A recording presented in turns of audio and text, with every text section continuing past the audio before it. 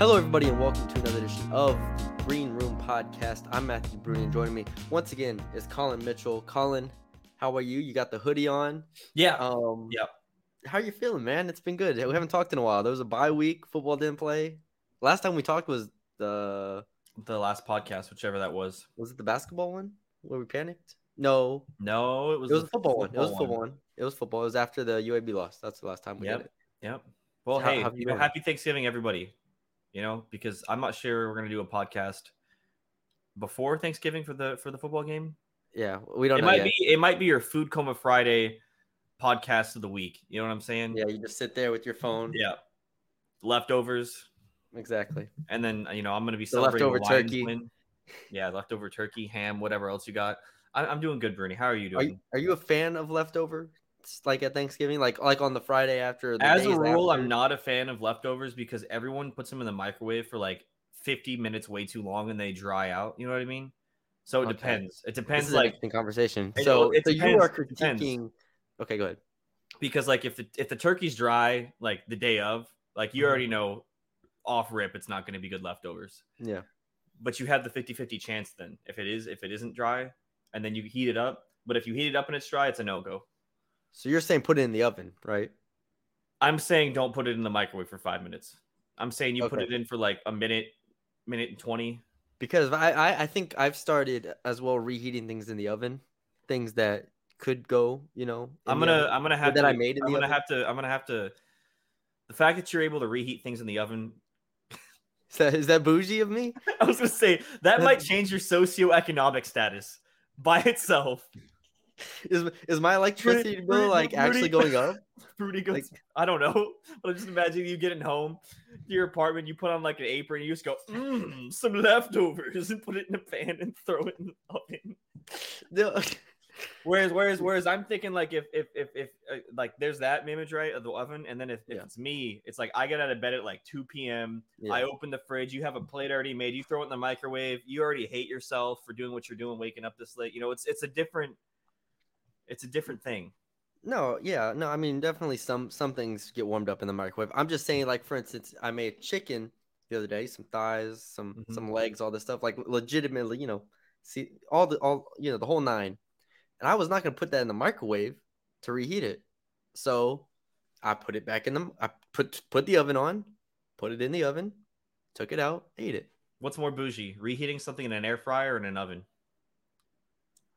Oven, for sure. See, nothing about the air fry is bougie to me.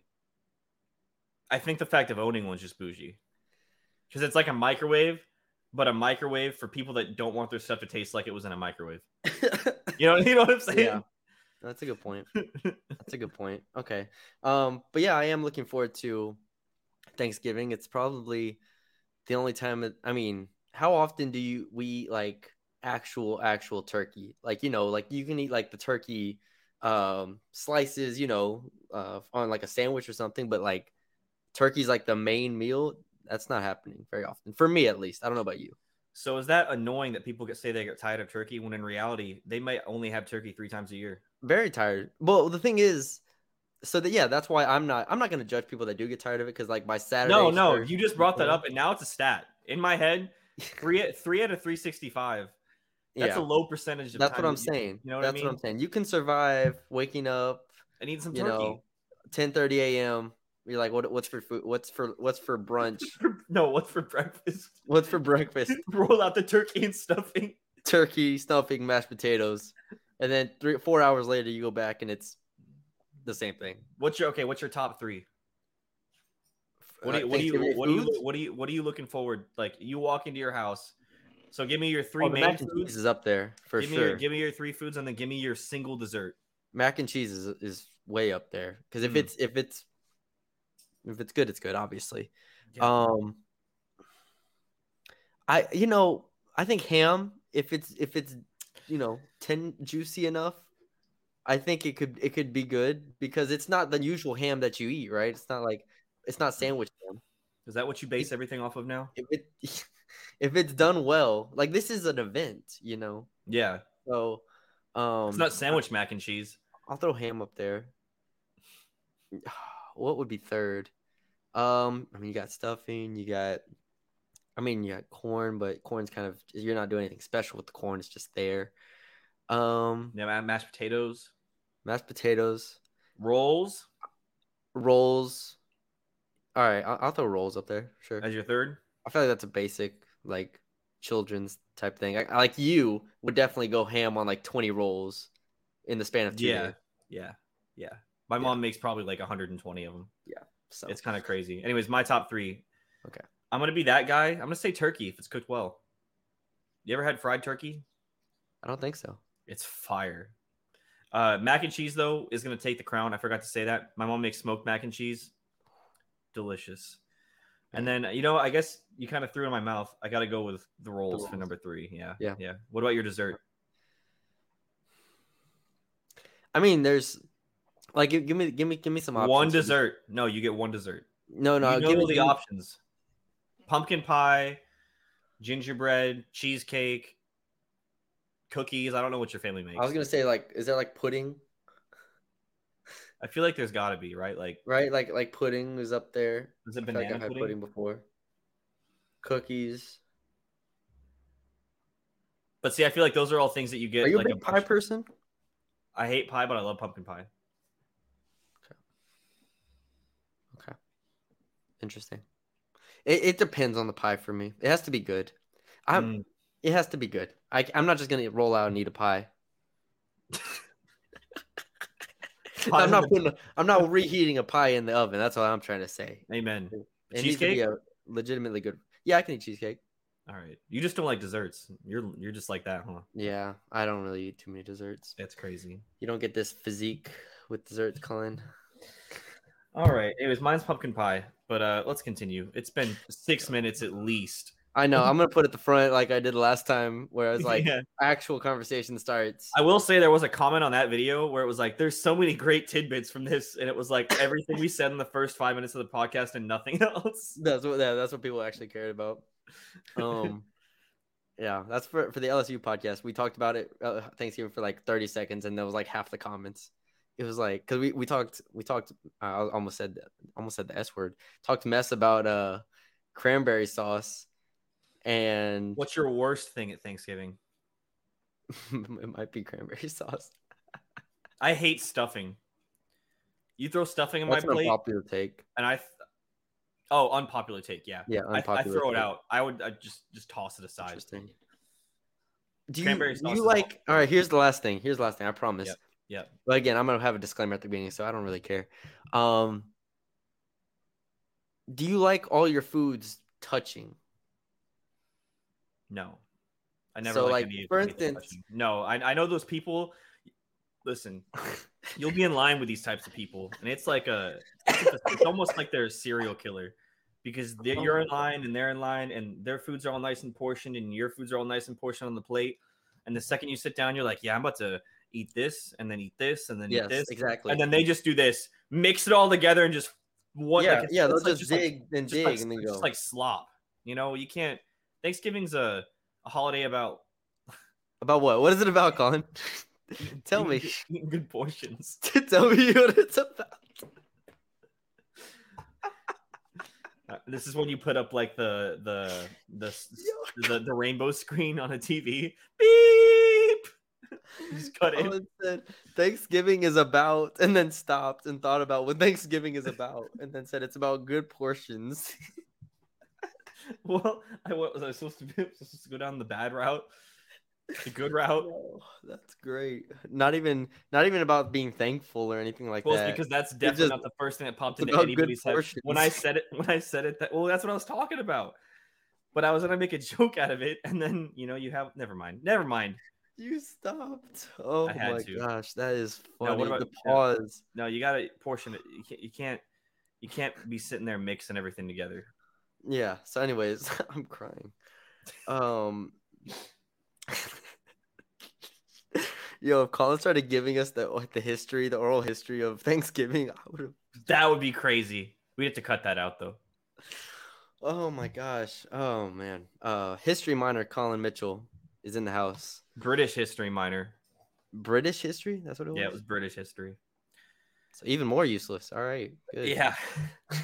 Really Man, I don't know how many alumni or history minors and or majors, because you just kind of, made them not feel good about themselves on a week that they're supposed to feel thankful for their degree. Bruni. Right. Breaking news?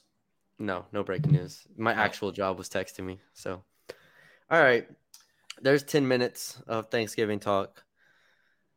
In that time, North Texas has gone to halftime against Paul Quinn, currently leading 39-28. This is a basketball podcast.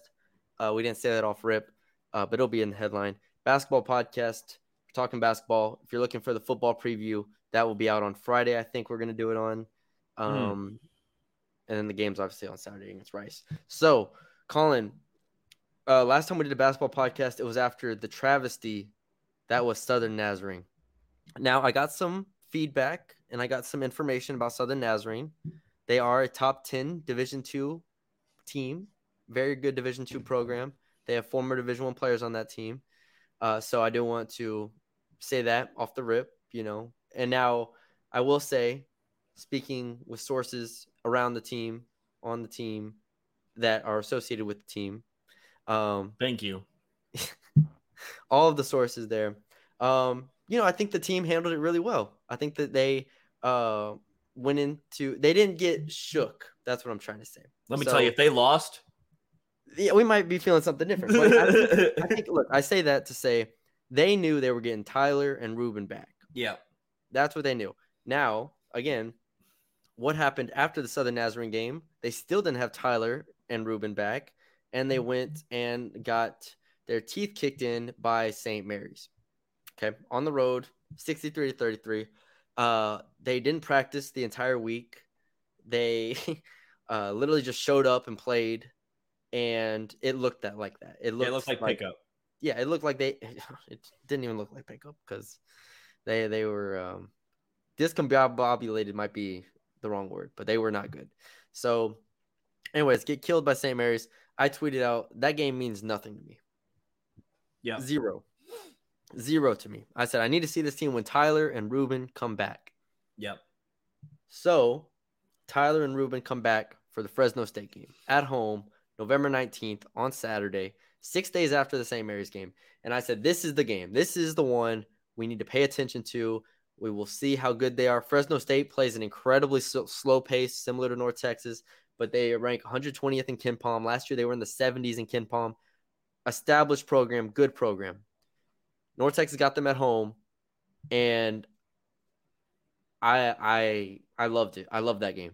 I thought it was a great game. They beat Fresno State 61-52, and while it was close for periods, North Texas, I thought, was the better team from start to finish. So this podcast will be about that. It'll be about, a little bit, I guess, about just the overall, what we think about this season coming off 4 games. But where were you at? I know you watched the game afterwards. Where were you at with North Texas against Fresno State? I liked how the ball actually moved around. I think that was the main thing. I mean, Tyler and Ruben obviously are able to do things that not everyone on the team can do yet just because they're not familiar. I mean, I expect Kai to eventually catch up and especially Tyree. But I think the first thing that came out was the fact how aggressive both Ruben and Tyler were out the gate. I mean, I think Tyler's first shot was a 3 and it was just net. And it was like, okay, we're back. Yeah. You know what I mean? Like it felt different. And only that they're the rock that the team needed because we talked about this after Southern Nazarene. They haven't none of them had played together. I mean, up to that point, I mean, you had Abu basically, and they still kind of looked like that when Tyler and Ruben weren't in, and that's what I think was the thing that I saw the most was that they were kind of the stabilizing force for this team against Fresno State. Yeah, I mean, I don't remember if I said on the podcast or because I talked to people about college basketball. It's like I knew once they got Tyler back, you have a back and obviously Ruben back. You have a backcourt of Tyler, Ruben, and Kai. That is a backcourt good enough to win you Conference USA or be a top 3 team in Conference USA, right? Like that backcourt alone is good enough. Now you take those 2 away, Tyler and Ruben, this team isn't deep enough and isn't experienced enough in minutes together on the court to overcome that. And I think that's pretty obvious from what we saw from this team throughout the year. So, yeah, Tyler Perry coming back, I mean, 4-10 from three. I just thought he was awesome. Three assists, 1 turnover. He sets the tone for this team. He's exactly what they need from a scoring perspective. We know they're not going to be in any high scoring games, so every single shot he makes matters. Mm-hmm. And then I thought Ruben was real comfortable as well. Like he didn't light it up. He went 2 or 3 from 2 and 0 of 3 from 3, 0 of 2 from the free throw line. But I felt calm when he was in the game. Here's the problem that I saw when they were playing at Southern Nazarene and I guess St. Mary's too. I just kind of bleeped the St. Mary's game from my head. But when you didn't have Tyler or Ruben, it kind of looked like last year's offense when they're trying to figure out how to get the ball inside. And without Thomas there, you're giving it to Abu, who isn't used to having the ball in his hands that much. And then you're giving it to a guy like Jaden Martinez or Aaron Scott, who, again, both also aren't used on this team, especially to do those things. So then whenever Tyler and Ruben come back, they're getting to the paint in different ways. You're no longer having to inbound the ball to Abu. You can get dribble penetration. And that's the thing I saw most with Ruben. It wasn't necessarily the scoring, even though it was a crazy move, reverse between the legs and then, layup.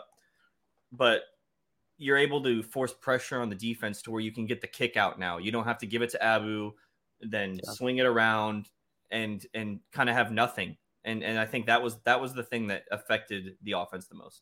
Yeah. It was obviously refreshing. Defensively, they were right back where they left off, holding Fresno to 52 points. It was a lower possession game, so make of that what you will. But I was really happy with the, as we continue to get into the nitty gritty, the front court play outside of Abu. And I know that kind of sounds bad, but I think Abu is going to have a good season. Like I truly believe he's going to be fine. But when they had Aaron Scott and Jaden Martinez on the court together, I felt really, really good about the flexibility of that lineup. Like those two, with how they can rebound, you don't get the post scoring and, the automatic paint touches, but Scott and Martinez, they can shoot. They are tough. They can rebound. I love those two as a front court pairing. Yeah, and it's almost like a complete opposite of what they had in the past. Jaden Martinez can shoot threes. Aaron Scott can shoot threes. And then not only that, they can move, to an extent with the ball in their hands and still do some of that post scoring. I think I saw Jaden back down a couple guys in that Fresno State game, and it was like, okay, he can score in multiple ways. And on the broadcast, I heard he's about to score 1,000 points for his career. So he can score, and I'm really excited for him. Obviously, Abu up to this point is, and I've texted you, it's like I get frustrated because he's able to do really well, and we've seen it. It's just the hands sometimes aren't there, or the finishing sometimes isn't there, and it's frustrating whenever you have a guy that that can do it, and he just hasn't. Yeah. So where do you? The question I wanted to ask you, I wasn't asking you this later, but you already kind of brought it up, is where do you think they go from? Obviously, Abu's not going to lead the starting lineup or anything like that, but do you think they continue closing with like Aaron Scott and Jaden Martinez in this? Close with those two instead of Abu? Yeah. I feel like I don't know if this coaching staff would do that. I feel like they are kind of married to Abu. I mean, because he is obviously, probably their best rebounder, can give them a stabilizing force in the middle with the post-ups. I don't know. That's a good question because I personally, we look at things from an NBA lens, I think, in a lot of times, right? Like in an NBA lineup, in a playoff matchup, when you're closing games, it wouldn't be a question. You would have Martinez and Scott. You'd have Martinez, Scott, maybe like Edey, Kai, or no, not Edey, probably Ruben, Kai, and Tyler, right? Or maybe if you want to sub Edey in for one of those, you could. But that's probably where you would go with a closing lineup. It depends on the matchup, but I just couldn't see North Texas taking him out of a closing lineup. And I'm not trying to bag down. No, okay, no. Because first of all, let me pull this up while I say this, but I'm pretty sure I'm right. Let's see. What is Abu shooting on the year? 30%. 30%. Shooting 30%, right? And it's 4 of 9 tonight against Paul Quinn. It's not good enough. It's not good enough. All right. Like bottom line, like I come on here You've come on here. I think on the last podcast when I went back and listened to it, I was like, Abu's gonna be fine. He looked good. All this stuff, yada yada. At the end of the day, you got to put the ball in the basket. Yeah, you're shooting 30% from the field. It's not good enough. And even if you're shooting 40% from the field, it's not good enough. So as the biggest guy on the court, you got to be 50 plus. Yeah, at least 50 plus. Yeah. At least 50 plus. And that's what we talked about in the Southern Nazarene podcast. Yeah, he's gonna shoot the ball a lot.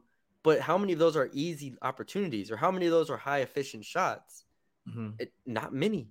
Not many. So and that's a big thing with this offense is if he's not drawing two like Zach used to do, then it basically makes him less valuable on the court. So that's going to be a big development. A big thing to watch this year is, can Abu get his field goal percentage up? Yeah. Can he do it? Because if he's below 50%, the post touches aren't justified. Team defenses will not respect him. And I think it hurts this team in a lot of ways. So, and kind of going off of that, we talked about it before the podcast. Colin, I know this is a very small sample size, and 2 of these games were without Tyler and Ruben, and they are shooting better today against Paul Quinn. Let's see where they're at. They're up 12 right now in the second half. So they're 4-12. So they are 22. I'm sorry. They're 12 of 22 from 2 tonight. Much better. But entering the game, they ranked dead last in 2-point field goal percentage. Yeah. Dead last in the country. 27% from 2. 27% from 2. If you go back and look at the Fresno State win, they shot where'd he go? I just had it. They shot 7 of 14 from 2, so a good percentage, but only 14 shots from 2, 9 of 32 from 3, and 20 of 28 from the free throw line. Yeah. Now, that's not necessarily an awful thing, because what do we always, to go back to our NBA instincts, threes and free throws. Yeah. Like that's great. But it speaks to obviously Abu's inefficiency and kind of just the overall inefficiency at the rim and in the paint with this team at this point in the year. Now, obviously they're going to get better than that percentage, like duh. But still, I think it speaks to where this team is with getting paint touches and creating on the inside. Well, yeah, and in those first 2 games that you just talked about too, is if Abu's not drawing 2, which he wasn't those first 2 games, that's what happens to the offense, because you're not going to have a guy to kick it back out to. And if you're unable to score like they had been, then the games are going to look that ugly. So that's why it was important that Ruben and Tyler came back, and it affected the team it did, because if it didn't, we'd be on here having a completely different conversation, about how they're going to be able to attack the basket at all. Moving on to 3-point shooting, because I think I texted you. I can't remember if it was while watching this, because I watched the games back to back. I watched Fresno State and then I watched this game. Yeah. 3-point shooting has been a concern for me up to this point, just because I need to see Kai hit one back to back. Yeah. What's he shooting right now? He's shooting 3 of 20 from 3. Yeah, he's shooting almost 7 game. Yeah, he's shooting almost. Yeah, entering this game, he's averaging 6.7 attempted. He's making 1. Yeah, 3 of 20 on the season. Yeah. So I need to see, because there was a point, I think it was last game or it was this game, they got 5. It was this game, Paul Quinn. Paul Quinn. They got 5 offensive rebounds. They had 3 wide open attempts from 3. None of them went in. Yep. And you need to make shots like that if you're going to try to score more than, they could be up, instead of 12, they could be up 18. Yeah. Not for nothing, Ruben's never been what did Ruben shoot last year? I don't want to say he hasn't been, but he hasn't been a knockdown shooter before. Let me see what he shot last year to make sure, because I actually think he shot a pretty good percentage last year off the top of my head. But Ruben's was 0 for 3 coming in. He is currently 2 of 4 from 3. So there you go. Yeah, I think he'll be fine. Last year he shot 34%. Okay. And the year before he shot 40%. Yeah. So we'll see what they get from him. What they get from Ruben is going to be big as far as 3-point shooting goes. We know what we're going to get from Tyler, but Kai, his shot looks nice, and so I'm inclined to believe he's going to be fine shooting the ball. But still, at the end of the day, like you said, we got to see 2 go in a row. Yeah, because otherwise it's the same thing with Abu, right? Like if you can't have a guard on the perimeter and you don't really have a lot of shooters, you can't. And I like Kai's game too. I do too. Like I really like it. Yeah, you just got to make shots. Yeah, exactly. Next thing I wanted to talk about is Matthew Stone. We came into this game we came into the season, saying, okay, this guy might get like 6-7 minutes a game. Yeah, he's playing. He is playing. What's your thought on that? Well, we only have 1 game sample size. Well, 2, I guess, with Paul Quinn now, but of 1 game sample size of him with the entire team, and he played 20 minutes, so that is substantial. Look, he played more than Kai against Fresno State. If Kai cannot improve to the point where he's playing more than Matthew Stone, then we have an issue on our hands. And that's not a shot to Matthew Stone. Matthew Stone is, I talked to people on the team, and it's like Matthew Stone's one of the toughest players on the team. Like you trust him. You trust him because he fights, right? Yeah. Cool. But Ruben played 20 minutes. Kai played 18 minutes. Matt Stone played 20 minutes. Like that minutes just distribution between those 3 should look obviously like, 30, 25, and 10 to Matthew Stone, I think, in a perfect world. And, Matthew Stone has to be able to make open threes and take open threes, because we saw far too often. Look, he had his shot when Tyler Perry and Ruben weren't playing. When those 2 weren't playing, that was your audition to go put up points, do something. And I didn't see anything that made me say, you know what, he deserves more minutes. Like, yeah, he got an offensive rebound when they needed it against Southern Nazarene. Cool. But again, that was your audition. And so that might be harsh to say. I think he's going to help this team. I think he's fine. I think he's a fine 7th, 8th man off on the team. But yeah, no, I don't see him continuing to play 20 minutes a game. Okay.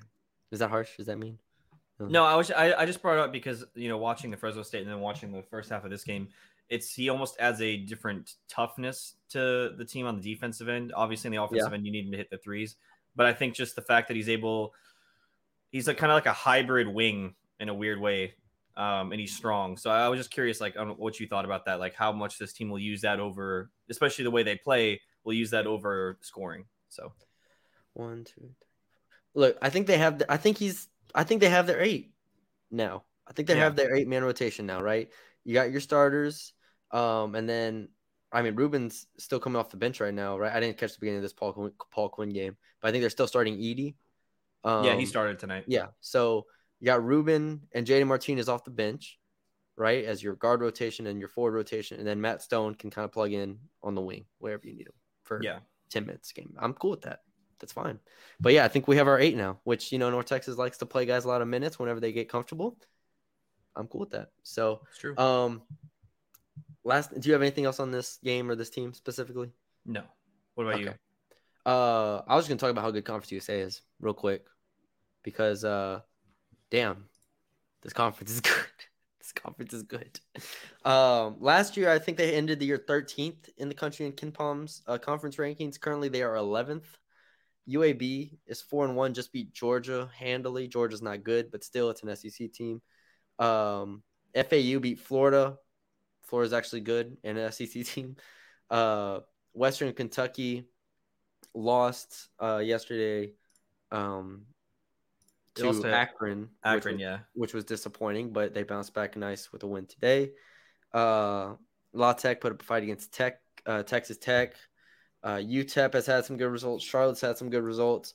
The bottom 3, FIU, Rice, and UTSA, aren't great. UTSA is awful, but actually beat Texas State recently. So I'm just saying all this because out of 11 teams, I think 8 of them are legitimately good teams. Like 8 of them, UTEP is the lowest ranked in KenPom, and they're 170. And I honestly think they're better than 170 personally. But like, still, you're potentially talking about 8 teams in the top 150. That's huge. Yeah, that's huge. North Texas is in 76th in KenPom, FAU 75 in KenPom, UAB 42. Western's dropped down to 113. But like, it's gonna be a battle every single game, every single night. And if this is, as we know, this is a huge time for Conference USA. You got to win games. This is the time. There's no other time after this year for how good this. Exactly. We'll be talking about a very different. We'll be talking about a different conference as a whole in next year. But this is it for them. This is it for Conference USA. You gotta win games. Got to win games in the non-conference schedule if you're gonna get 2 bids. After seeing the games so far, where do you think North Texas will end up falling? Obviously, we don't know how good they can be in the conference. Yeah. obviously we don't know how good they can be because, the circumstances so far, but in how you thought they would come in, I think you and I both had them about 2 or 3. Yeah, I had them third, I think. Yeah. Where do you think that still holds, I should say? Or do you Yeah, think I still think they're a top 3 or 4 team. UAB is, I don't know how consistent they are, but they are obviously elite.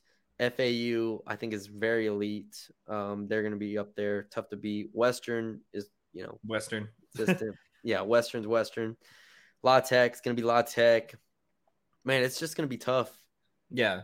It's going to be really tough. So like Grant said when we interviewed him, there's no well, I guess he didn't say this, we kind of said this. You don't have the teams at the bottom holding the conference down. It's the home and away, home and away, home and away. It's a grind fest every week. Yeah, exactly. It's not the same. It's not years past where you and I could go into a week and we're like, oh yeah, we don't really need to watch this whole game of them playing whoever. Even though I think Marshall, Old Dominion, and Southern Miss are decent this year, you want it's with only 11 teams, it's a lot more saturated. Or is that the right word? It's desaturated. Desaturated. What do you? Okay. Well, it depends on what you're saturating. Bottom line, the higher rankings are more saturated. Exactly. There you go. The higher rankings of UAB and FAU and North Texas mean more. Right.